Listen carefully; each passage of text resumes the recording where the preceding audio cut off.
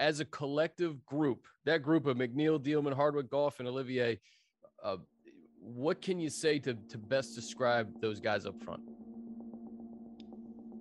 I would say those guys were, they were the hard hat guys. Like those are the guys, like you think about blue collar guys that get up in the morning early, before the crack of dawn. They pack their lunch. In fact, they already have their lunch packed at night.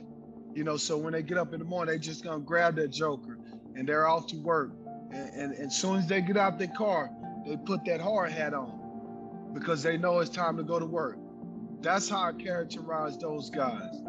Never wanted the credit, but you can depend on them. And they were the guys that were my bodyguards, lead me wherever I needed to go. And I always knew that they would show up. I always knew they would. When it comes to great offenses, the linemen are often the ones least talked about. And it was no different in 2006. LaDainian Tomlinson was putting together an MVP season, and new starting quarterback Phillip Rivers led an offense that could seemingly score at will. But someone had to keep those guys standing upright. McNeil, Dielman, Hardwick, Goff, and Olivier. These are the men that built a fortress around the Chargers offense and set the tone to push opponents around. In this episode, we'll explore how this group came of age together in the mid-2000s and developed into a unit that helped make history. For Chris Hayre, I'm Haley Elwood. This is Running for History, Episode 4, The Offensive Line, presented by Lazy Dog. San Diego Chargers select LaDainian Tomlinson. Touchdown, LT! LaDainian Tomlinson, one step closer to football immortality. And the handoff to Tomlinson, and he will gallop into the end zone. Charger fans are witnesses to history. Hey everyone, Lazy Dog Restaurants is spreading holiday cheer with these fun DIY gingerbread house kits to take home. It's so fun because they've partnered with Habitat for Humanity, and 100% of the net proceeds from gingerbread houses sold will help build homes in our community. The kits come with literally everything you need, from icing to gumdrops and lots of other candies to build the best looking house. I personally cannot wait to make mine with my family and friends, and you can see what it's all about at lazydogrestaurants.com. There's an adage in the NFL that usually when you hear an offensive lineman's name on a broadcast, it means something went wrong. But in the mid-2000s, the members of the Chargers offensive line became household names for the right reason, helping guide one of the most prolific offenses in football. That all culminated in 2006. The Chargers were a team that could score easily and often, and as Antonio Gates recalled, none of it would have happened without those guys up front. Man, they are, to me, they are the reason that things happen for myself, for a guy like LaDainian, for a guy like Phillip, for a guy like, those are the true warriors to me. And I appreciate them a whole lot. I'm sure, a guy like LaDainian and Phillip and those guys who've always dealt with them consistently due to the positions that they played, they are the reason why we won. It's very simple. We were the ones who got the glory, and we were the ones that's catching and running the touchdowns and throwing the touchdowns, but they are the reasons why we won, and they are the ultimate reason why you win football games in the NFL, because of the guys like Marcus and Dielman and Goff and obviously Nick Hardwick. Those are the front runners to me in terms of any good team, is the guys up front. Good offenses start in the trenches. It's the dirty work that pays dividends on the ground or through the air. The bond that was built between the Chargers offensive linemen and skill position players was key to making the unit click. Just ask Chargers owner Dean Spanos. Well, I truly believe your identity starts with the offensive line on any team. It always has in my mind. And there was a great deal of respect, obviously, between them and LT. LT took care of them. I'm sure he took them out to dinner a lot of times. But there was a special bond there between them. So now that we've gotten the vibe of the line, let's break down the 5 guys that comprised it. Chris Dielman joined the Chargers in 2003 as an undrafted free agent out of Indiana. Signing with San Diego meant he was reunited with his former Hoosier head coach and current Chargers offensive coordinator at the time, Cam Cameron. Cameron and the Bolts decided to convert Dielman from defensive lineman to guard, and not before long, he cemented himself as a starter on the left side. I was more, it took everything I had. Like that, for me to focus and to pick it up and to learn it. Cause learning the O-line is not an easy gig. You gotta have a lot of luck. You have to have a lot of hard work and luck just with injuries and whatnot. But having Hardwick and Marcus on either side of me was a great balance for me to keep me within the lines. We were all really intelligent. I mean, some more than others, but we all were pretty smart. We all knew the offense. We all knew what was going on. But as good as he was technically, Dillman was also the enforcer, bringing nasty toughness and grit week in and week out. Need proof? Let's hear from a couple guys who played with him. Left tackle Marcus McNeil and center Nick Hardwick. Man, Chris is like the best guy to have with you going into battle. He's one of those guys who, if I was in a bar fight and it's just me and him versus 30 people, I feel like me and him can go. That's how much confidence Chris Dillman gives you because, one, he's not scared to stick his nose in there. And two, he's not scared to throw a punch. So when you got somebody like that, I mean, it was like the best 1-2 punch that we could have. We almost felt like we were tag team wrestlers out there. And that's my brother. I actually just saw him yesterday. And we just went to war with each other. We went to war with each other every weekend and week out, and Chris was one of those guys who he's going to bring that type of intensity and you just got to match it. He's going to bring that hard nose, let's go. And I don't care who you are lined up against me. And me, I'm not going to back down from anybody either. So I think we just kind of, were perfect for each other. He come in low, I'm coming in high, and we just having a good time out there, rocking and rolling. We never lost our brutal nature up front. And I think a lot of it was because we had some super brutal guys. I mean, Chris Dillman was a brutal football player, and he set the tone up front. Dillman's physicality was unmatched, and there was nothing he loved more than making contact and knocking his man off the ball. But as much as he loved it, so too did his running back. One guy, Chris Dillman, the one thing I remember most about Chris Dillman, he said this a lot. He was, at different times in the game, he would start to head to the line of scrimmage after we called the play. He would stop, turn around and look at me right in my face to face, and say, "Follow me." And how could I not? Somebody with that type of passion, determination, he knows he's gonna win. And if he has that much confidence that he's gonna win and he's gonna kick his guy's butt, then who am I to not run behind that guy? I had the utmost confidence every time in Chris Dillman on that left side because I knew he was gonna move people. I loved pulling. So 40 power was when I would pull around in golf and Clary would double team up to linebacker. I loved pulling because, man, it's gonna hurt. When you go run around there full speed and you run into some big over on the other side, it's gonna hurt. Is it gonna hurt me or is it gonna hurt you? And who's it gonna hurt more? So I wanted to inflict as much pain on you. So when you hit someone clean, like you don't hurt. So much as a runner, you think about anyway, because obviously you're the last one back there. You're looking at all these guys on the other side of the ball that are trying to take your head off. So, you have so much that you're thinking about, but at the same time, it's really all about reaction. As the play goes, it's reaction. But if I have that, my last thought, if it's Chris Dillman telling me, follow me, that naturally, unconsciously, I guess you're gonna look at him. You're gonna follow him because that's the last thought in your mind before all chaos happens.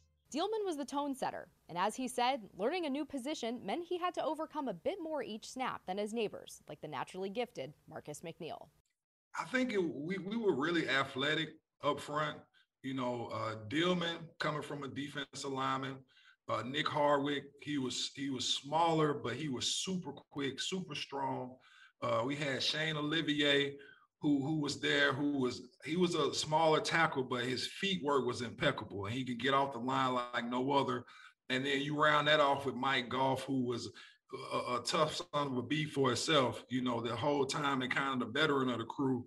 I think we had that leadership and some of that veterans ability with Mike Goff. And then from there on, we had a bunch of young guys who were just ready to go out there and compete and just weren't scared of nobody. Hey everyone, Lazy Dog Restaurants is spreading holiday cheer with these fun DIY gingerbread house kits to take home. It's so fun because they've partnered with Habitat for Humanity, and 100% of the net proceeds from gingerbread houses sold will help build homes in our community. The kits come with literally everything you need, from icing to gumdrops and lots of other candies to build the best looking house. I personally cannot wait to make mine with my family and friends, and you can see what it's all about at lazydogrestaurants.com.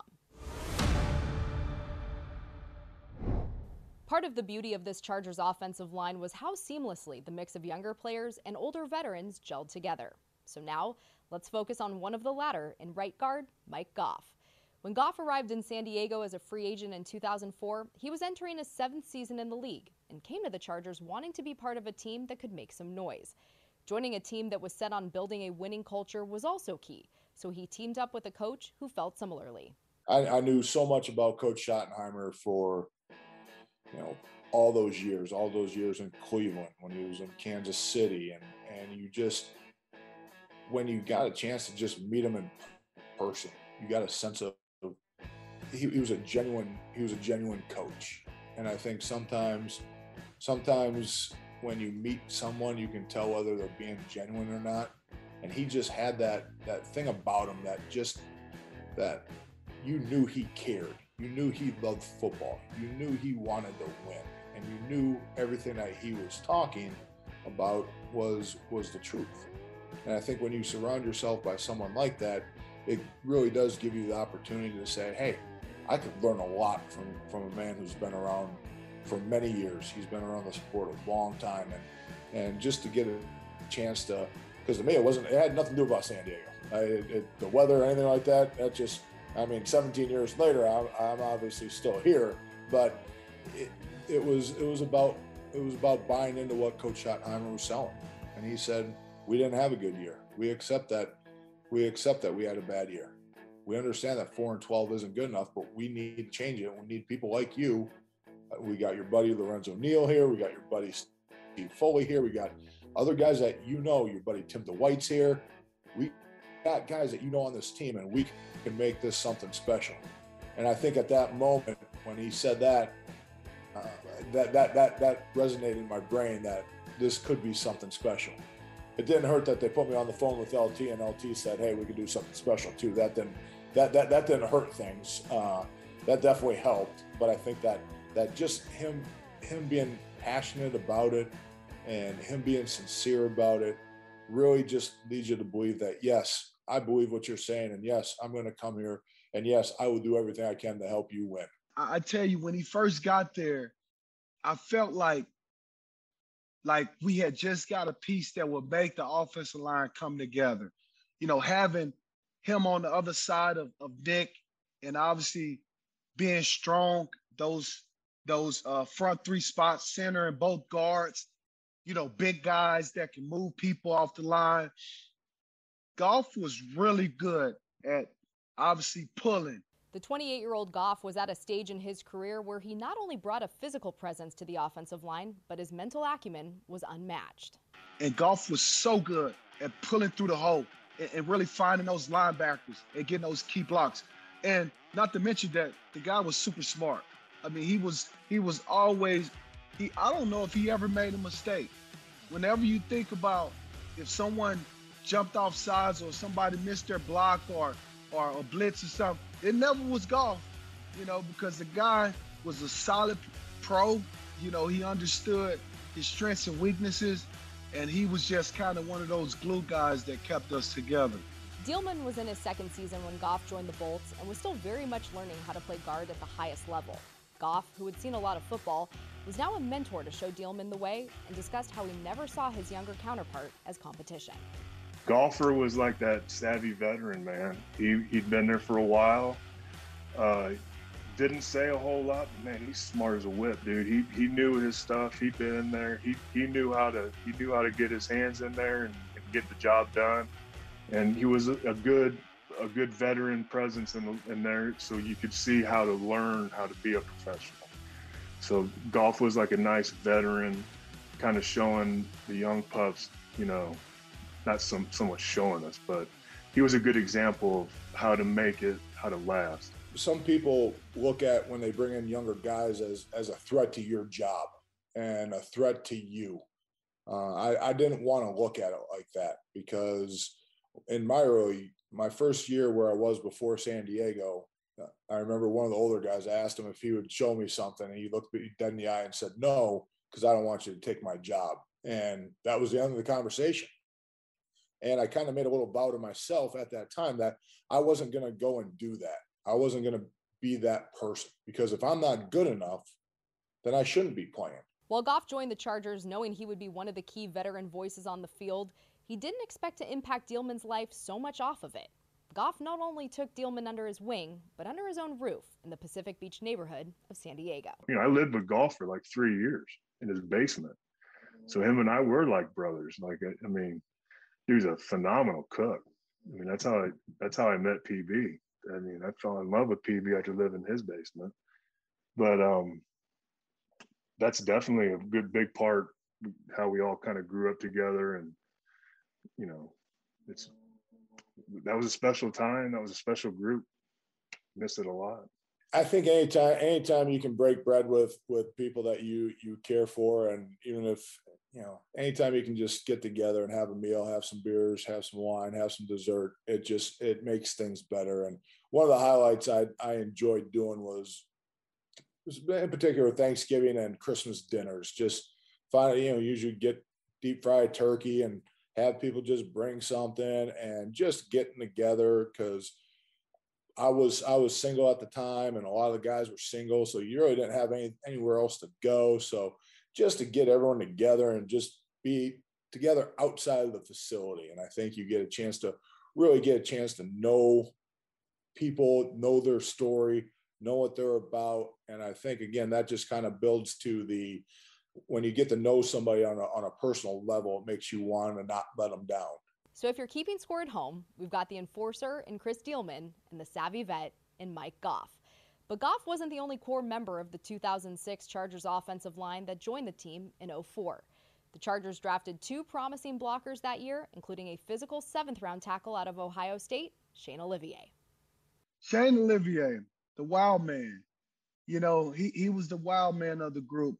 But the one thing about him, he was the nastiest, next to Chris Dielman. He was the nastiest lineman that we had. He absolutely wanted to dominate you. And honestly, he might have been the most gifted, quiet as kept, because he wasn't a big, tall guy, but he was able to run block. He was able to pass block. He was athletic. He had strong hands. He can drive you off the ball. Olivier could do everything. And, I love the guy because he enjoyed his job. And you knew he enjoyed it. There was times where, he would get so pumped up and he would just start screaming out there after he dominates somebody. And as a runner, that's what you call imposing your will. That's what we enjoyed doing, was imposing our will. And Shane Olivier would do that often. He would oftentimes be the first person imposing his will during the game. In the 3rd round of that same year, the Chargers drafted the future anchor of their offensive line, Nick Hardwick. The Purdue center was raw. He hadn't even played high school football and instead won a state championship in wrestling.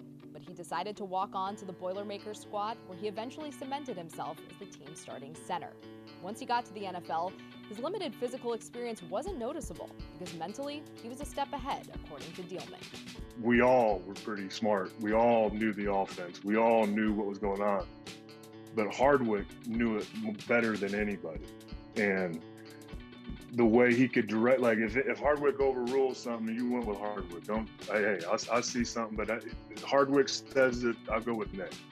So that term, you can't have too many cooks in the kitchen. Well, Hardwick was the cook, all right? So whatever Hardwick said, we're going to go with that one. And the way him and Philip would work with each other throughout the game was amazing. But you saw that when you would watch the meetings and how they would communicate there. As Hardwick himself remembers, he had great mentors on the Chargers staff and team who helped him become so cerebral with the game. 2004, having Hudson Houck as an offensive line coach for me was instrumental in my development as a guy coming into the National Football League. I think I had like 14, 15 starts in college. I didn't know anything. I didn't play high school football. And so he gave me a great foundation to work from, technically, how to study, how to look at defenses. And then I really do have to go back and give Roman Oben a bunch of kudos to all of us young guys, really, because when he came in, he forced us to develop great study habits. And so did Hudson Houck. Hudson would put us on the board and make us draw defenses and draw plays against them, which then would take us from training camp, and we'd go home as a rookie and he would tell me, you need to study 2 extra hours tonight at 10 p.m. So I'd study from 10 to midnight every single night as a rookie just to make sure that that information was in there. And then he would test us the next day. Yeah, well, Nick was the captain. You know, he was the guy that we looked to make all the calls. You know, he was the professor, if you will. You know, but at the same time, he was this bad dude that really took care of everybody else. You know, he did his job, but he did other guys' job as well. And the thing about Nick, had a great relationship with everybody on the offense. He can talk to everybody. And it wasn't just, you know, talking. It was really getting to know each and every man on that team, and especially on the offensive unit.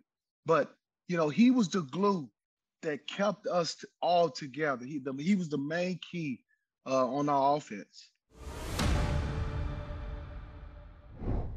Hey everyone, Lazy Dog Restaurants is spreading holiday cheer with these fun DIY gingerbread house kits to take home. It's so fun because they've partnered with Habitat for Humanity, and 100% of the net proceeds from gingerbread houses sold will help build homes in our community.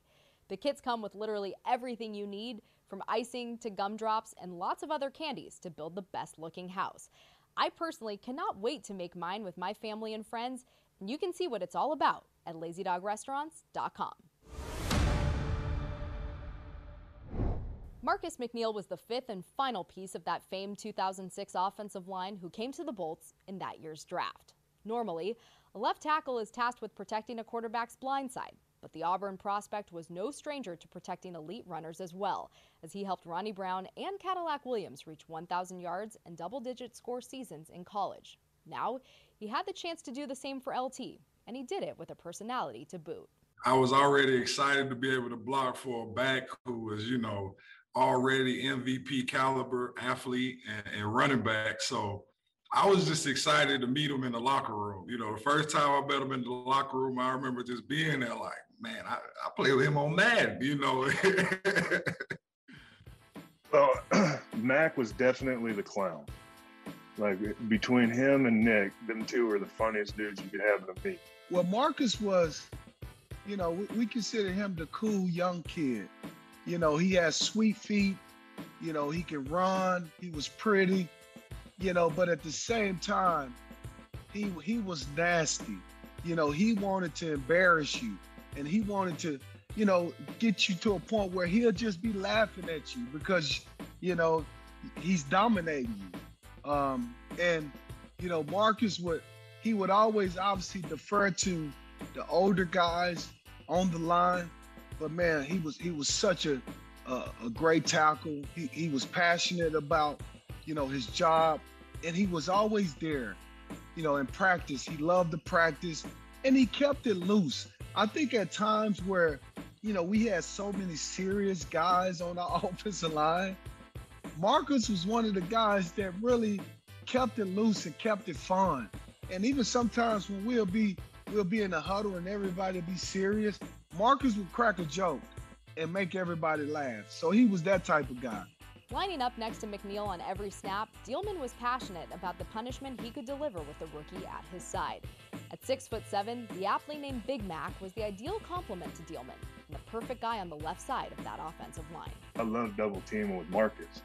Marcus being so much taller than I am, I could get down low, and Marcus, that helped Marcus because he could come in and we would move these 3 techniques, and that's just your will. I want to beat your ass. I want to get you. I got to move you out of here. We're going to get you. They know we're going to do a double team on you. And yet our technique, our grit is just not going to stop us. We're still we're going to do this, and we're still going to push your ass 15 yards over there. And then golf comes around, LT pops out, and boom, we got another big run. During that 2006 season, McNeil earned Offensive Rookie of the Month honors and was never called for holding. A big reason he had such a stellar rookie year at left tackle was because of the faith his head coach had in him. For Mac, it didn't matter that he was the youngest of the bunch. Schottenheimer's one-play-at-a-time mentality resonated with him and helped him take his game to new heights. My best story about Marty was he pulled me to the side. We were just walking to meetings, and he just kind of pulled me to the side, and he tells me that, Marcus, I know you're going to give up a sack. I know it. It's going to be a play. You're going to say it. Something's going to happen. You're going to give up a sack. I'm not worried about that play. I'm more worried about how you're going to approach the next play. So whatever happens, I need you to put that behind you and then go and attack the next play. And that just lifted such a weight off my shoulder. I already had the bag of chips on my shoulder.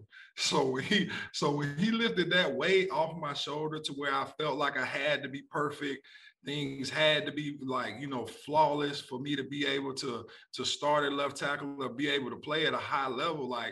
It took me from being a little bit slowed down or slowing my pace down to make sure that I could be perfect, to just going out and playing, balls to the wall, just straight as fast as I can go, put my foot on the gas pedal and go. So now all 5 pieces of the offensive line are in place, and it was on them to dominate. And dominate they did. For Hardwick, the offensive line worked every day to play in the image of their leader and complement the philosophy that was Marty Ball. Marty did not overcomplicate the game of football. And I don't think the game needs to be that overcomplicated. And I guess what he did was, the philosophy is simple, right? It's one play at a time. Hit him in the mouth, man. And that was it. And you're just going to have to hit him in the mouth, hit him in the mouth, hit him in the mouth. And eventually we're going to be able to impose our will on you, which ultimately, when we boil football down, that's what it is. Yes, we got to be good tactically. Yes, we have to be good technically. But how can I find a way to break your will?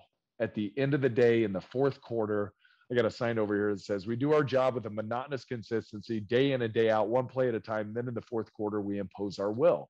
And that was kind of the offensive line's mantra. And that was a sign that was hanging up there. But that was Marty. Keep it close. And in the fourth quarter, we're going to step on the gas. We're going to crush them. And that's why we were so tough. And Marty never let us get away with anything in practice. We would be halfway through practice and the defense would be getting beat, and he was fed up with it, and he'd start the whole thing over, start it over. It's like, oh, we're halfway through this deal, and we're going back to warm-ups, and we're going to go back. And that was just, he was relentless on the details, and mostly he was relentless on the intensity and where that needed to be on a daily basis, because he knew that when the time came, that intensity was going to be most important. So along with protecting Phillip Rivers, this group had to open lanes for LT. A group like the offensive line can't survive if all 5 guys aren't on the same page, but they also won't survive if they can't communicate with their playmakers. That was never a problem working with LT. Oh yeah, there was LT. You could tell when LT didn't like to play. If we were running some form of outside zone, LT really didn't have that. That kind of love for it. He would make it work because he was an unbelievable running back, but LT was the master at figuring out the power. And I think that if we didn't run it enough, just like anything else, if you don't get something that you want, you kind of get a little pissy about it. And I think that there were times where he I don't want to run that play. I want to run this play. And we as offensive linemen said, yes, we want to run that play too. And so I think that you look at the offensive coordinators we had in Cam Cameron, North Turner, Clarence Shellman, those guys, they all understood what we were good at doing. But I think what they were trying to do is they were trying to make us more than just one-dimensional and just running power right and power left. And I think that at the end of the day, they knew, just like we knew, that it was time to start running power if we weren't enough. And LT had no problem telling people, hey, I don't know why we're running this play. We need to be running this. So lo and behold, then we started running that. You know, LT knew what he was good at, that's for sure. He loved running power, obviously. And I 50 slant was probably my second favorite play. And that's just a me versus you. Move him out. LT knows exactly how I'm going to block it. He knows what's going to happen. And he would call it. Let me get off of this cut. Let me get off of this side. And with him being vocal about that, you know, that puts us in the right play. And he knows what plays he's good at. We know what plays we're good at. And thank God that matched up. And those were the plays that we all were good at. And that's the ones that you saw him breaking off these runs. And, you know, with LT, the best part about him is he never fumbled. Like, he never fumbled. So, and if he did, it was very rare. And so, as hard as you're working, there's nothing worse than busting your ass and then he gets a run and fumbles. Like, the ball security with LT was also huge. Communicating with his line is a skill Tomlinson had a lot of practice at, and it was something he worked on his entire career. Just ask David Bobo, who blocked for him at TCU. He was vocal back then too. I mean, now whether the coaches would listen to him back then, it probably wasn't until our senior year that it really was a collective effort. You know, he would say, hey, if we do this, I really think we can get it done. And like I was saying, that feel that he had, it really worked. You know, I thought it was important at different times to watch film together as a, you know, a running backs group and an offensive line group, so we can talk about plays, run plays. I wanted them to know, you know, in certain run plays, what my thought process was, you know, how I like to run the play. And we would talk through certain plays, you know. Yeah, I think that just helped us build, you know, a better connection of, I guess, when it became, you know, deep in the fourth quarter, when we needed a play, we didn't have to think about, you know, what we like to run. We all knew. So if they called 40 power, they knew what I was thinking on 40 power. I knew exactly what they were thinking in terms of, I know Mike Goff, you know, and I know Nick Harwick, 40 power, they like to hold that double team a little bit longer. Chris Dillman doesn't, but Mike Goff, he likes to hold it. So I need to be a little bit more patient, you know, with this play. Things like that, you know, is what you learn in the film room, and then you translate it over into the games. So I always thought that was very important that we both understood each other.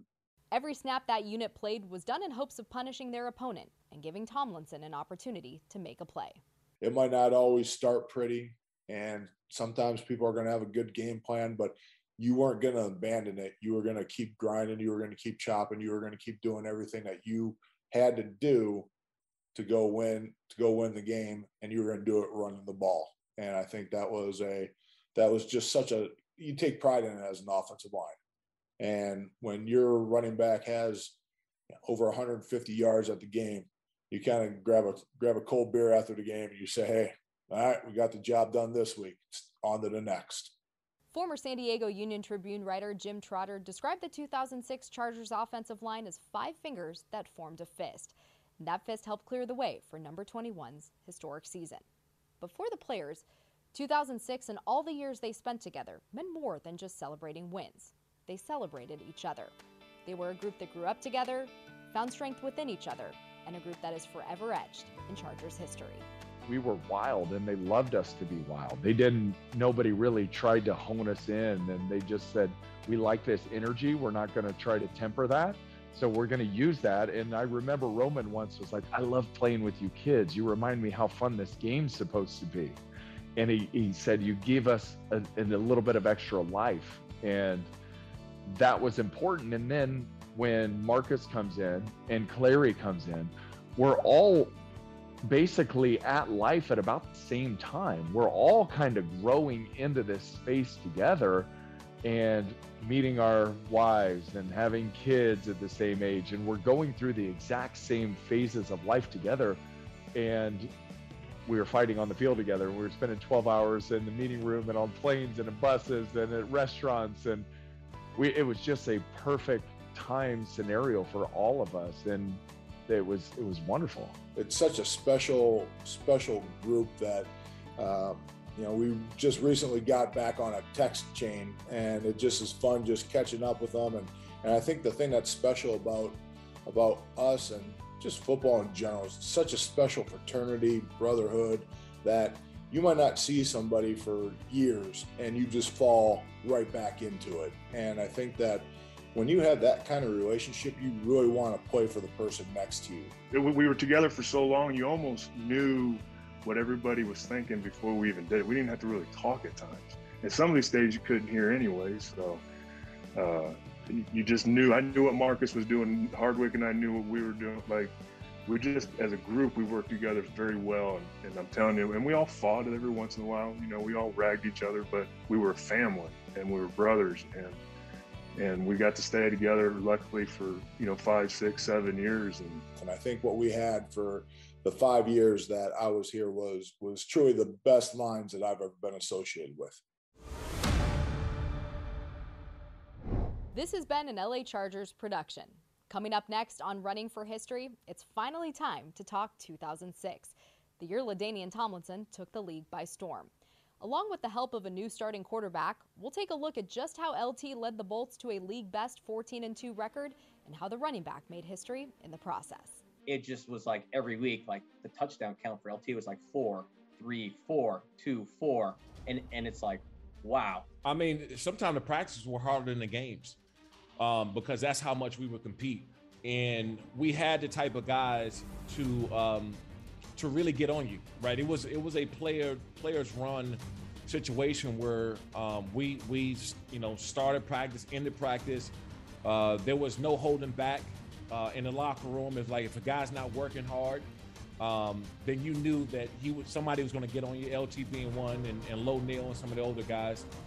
But that built the culture. That was a culture that we had. As these things are happening in terms of as you're piling up the yardage, but also scoring 4 touchdowns, 1 week, 2 touchdowns, you do have a sense that, man, this is a really great year. Like, something special is going on. But at the same time, you're living in a moment. And so you don't allow yourself to go there, to think about what the possibility can be. Because, it's a now game, it's a moment game, it's what are you doing now? Don't look ahead, don't look behind you. And so it's easy to say in retrospect that, yes, we knew that something special was going to happen. But honestly, we were proud just to live in the moment. People just loved this guy. LT could have been mayor. He probably could have been governor of the state of California. He was so popular.